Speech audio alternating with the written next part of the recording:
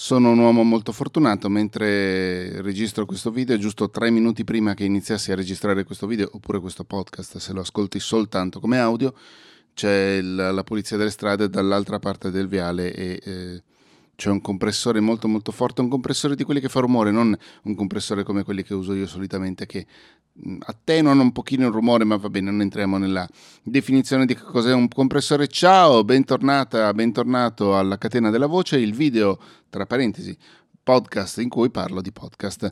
Io sono Matteo, grazie per essere qui, grazie per dedicare un pochino di tempo a questi miei verneggiamenti.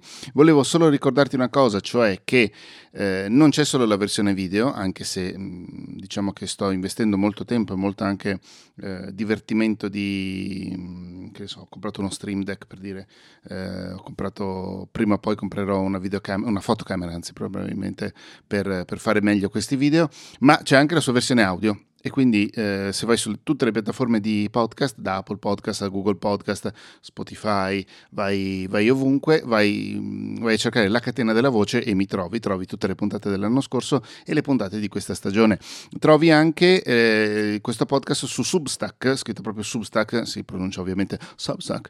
Se vai su scandalin.substack.com trovi la mia newsletter e attraverso la mia newsletter ti arriva anche questo podcast ogni settimana quando esce una puntata nuova.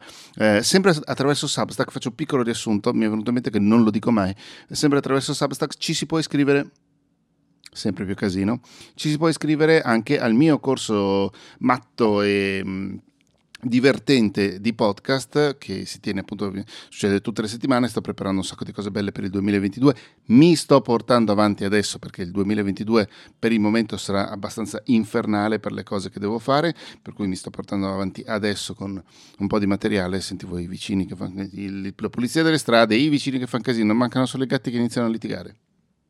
No, stanno facendo il loro dovere, cioè dormono.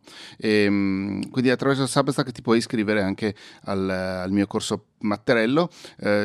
Ti suggerisco lì di fare il pagamento per il piano annuale, perché il piano mensile è meno vantaggioso rispetto a un posto tipo Patreon, dove sono anche lì. Mi trovi come patreon.com/scandolin, sempre molto semplice. E lì puoi invece spendere anche molto meno, perché ti puoi iscrivere al corso a partire da 2 euro. Con i 2 euro dai più un sostentamento alle cose che faccio normalmente, quindi questo canale YouTube, il canale Instagram, il podcast e tutte quelle cose così. E poi invece se vuoi effettivamente accedi ugualmente alle varie lezioni, solo che accedi con un bel po' di ritardo, però comunque ti arriva tutto e basta. Se invece vuoi iscriverti al corso vero e proprio costa 60 euro adesso, dipende sempre dal cambio, dipende sempre da dove lo paghi, se lo paghi su Substack oppure se lo paghi su Patreon. L'anno prossimo aumenterà, perché a gennaio aumenterà. Non ho ancora effettivamente fatto tutti i conti, ma dovrebbero passare tipo a 7 euro al mese e hai almeno una lezione hai diverse cose che arrivano ogni mese. Tutte le settimane arriva la Catena della Voce, c'è una chiacchierata con tutte le persone che fanno il corso una volta al mese almeno. Hai il mio supporto per le cose, per le curiosità, le cose che ti servono e via andare. Quindi le persone che seguono il corso dicono sempre che dovrei fare un quote da qualche parte sul mio sito. Le persone che seguono il corso dicono sempre che sono soldi ben spesi. Mi rendo conto che lo sto dicendo io, però comunque sappi che se ti arrivano i soldi della paghetta, ecco una maniera per investirli. Ora, questa puntata della Catena della Voce è la puntata in cui vado a commentare i post che faccio nel mio canale Telegram, che si chiama ho chiuso Telegram, che sciocchino, che si chiama Audio Podcast è quel che gira intorno. Prima o poi gli troverò, forse lo chiamo anche quello, qui si fanno i podcast, un po' come la newsletter, potrebbe essere il mio marchio, non lo so, ci devo pensare. Sono post che datano 21 ottobre, la settimana del 21 ottobre, e appunto c'è chi mi ha detto che gli piace molto questa cosa, che magari non ha fatto tempo quella volta da andare a vedere il link che avevo messo, oppure non ha fatto tempo a capire bene le cose che avevo detto. Questo podcast, il fatto che io li ricommenti, aiuta più o meno tutti, può essere, a ritornare con la mente a quelle cose qui, quelle cose lì, anzi scusami, e a ripensarci e a studiarsene meglio. Allora, iniziamo subito. Il 21 ottobre mi era venuto in mente che effettivamente un paio di volte avevo nominato Auphonic, che è un bellissimo sito che trovi a auphonic.com, Auphonic col PH, ed è un servizio che ti permette di fare tantissime cose, veramente tante. Il minimo della pena è normalizzare ai LUFS giusti il tuo podcast. Non sono riuscito a pronunciare correttamente l'UFS, mi rendo conto, e fare anche qualche magheggio, tipo un po' di compressione, un po' di riduzione del rumore, un po' di miglioramento generale della qualità del tuo suono.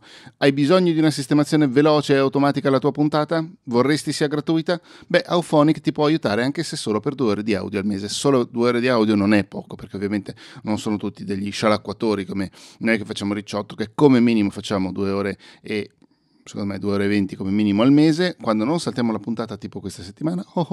Però 2 ore non sono poche, e nel caso puoi anche comprare dei crediti o delle ore una tantum, oppure proprio un abbonamento mensile.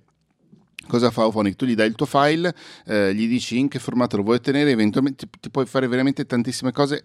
Anche in questo piano gratuito che ha, gli puoi mettere dei tag, gli puoi mettere dei capitoli, gli puoi mettere l'immagine, gli puoi mettere il testo, gli puoi mettere un sacco di metadati, e la parte più importante secondo me è che ti permette di ottenere in cambio un file normalizzato appunto al volume giusto, o comunque abbastanza giusto, e migliorato, decisamente migliorato. Fa un bel po' di magie.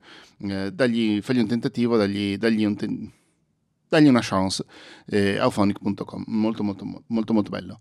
Il 24 ottobre linkavo un bell'articolo di Wired edizione inglese, quindi wired.co.uk, che sostiene che Spotify stia rovinando il sistema podcast.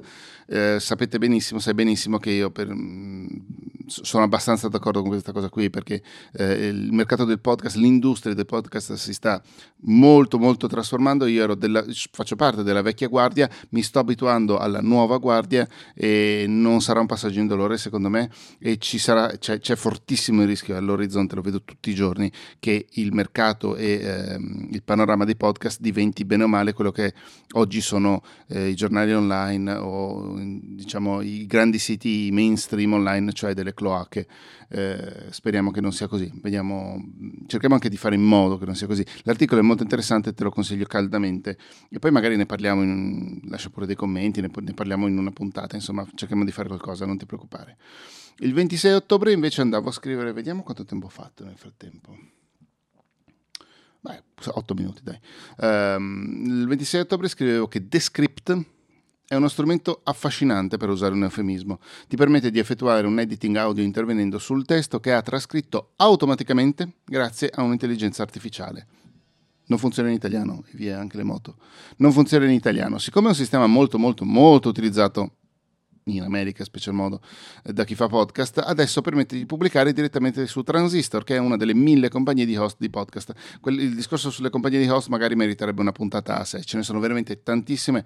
In Italia le più note sono Spreaker da una parte e Anchor dall'altra, che sono anche le uniche due che mi sento in cuor mio di consigliare a clienti o a chiunque me lo consigli. Scusa. Questa cosa che Descript, mi sa che tra l'altro Transistor non è l'unico hosting su cui Descript permette l'upload diretto del file. Descript è molto molto figo, perché tu gli dai il tuo file MP3 del tuo podcast e lui trascrive automaticamente quello che è successo, tutto il dialogo eventuale, tutto il monologo eventuale.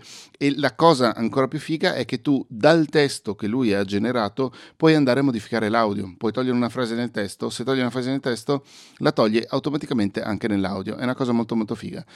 Devi dirgli che hai l'autorizzazione delle persone coinvolte per non generare quelle che vengono chiamati deepfake, ovviamente, e penso sia stata comunque abusato come sistema. Però è una cosa sulla carta molto molto figa. Se funzionasse anche in italiano, potrebbe anche togliermi un sacco di grattacapi per diversi dei miei lavori.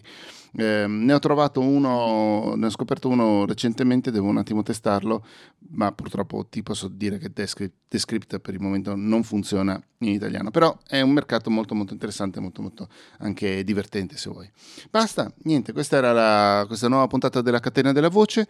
Io la sto registrando che siamo il 14 di dicembre e non so esattamente cosa succederà sotto Natale, non so se continuerò a far uscire le puntate, devo ancora decidermi, diciamo. Nel frattempo ti ringrazio tantissimo appunto per essere stato e stata qui con me.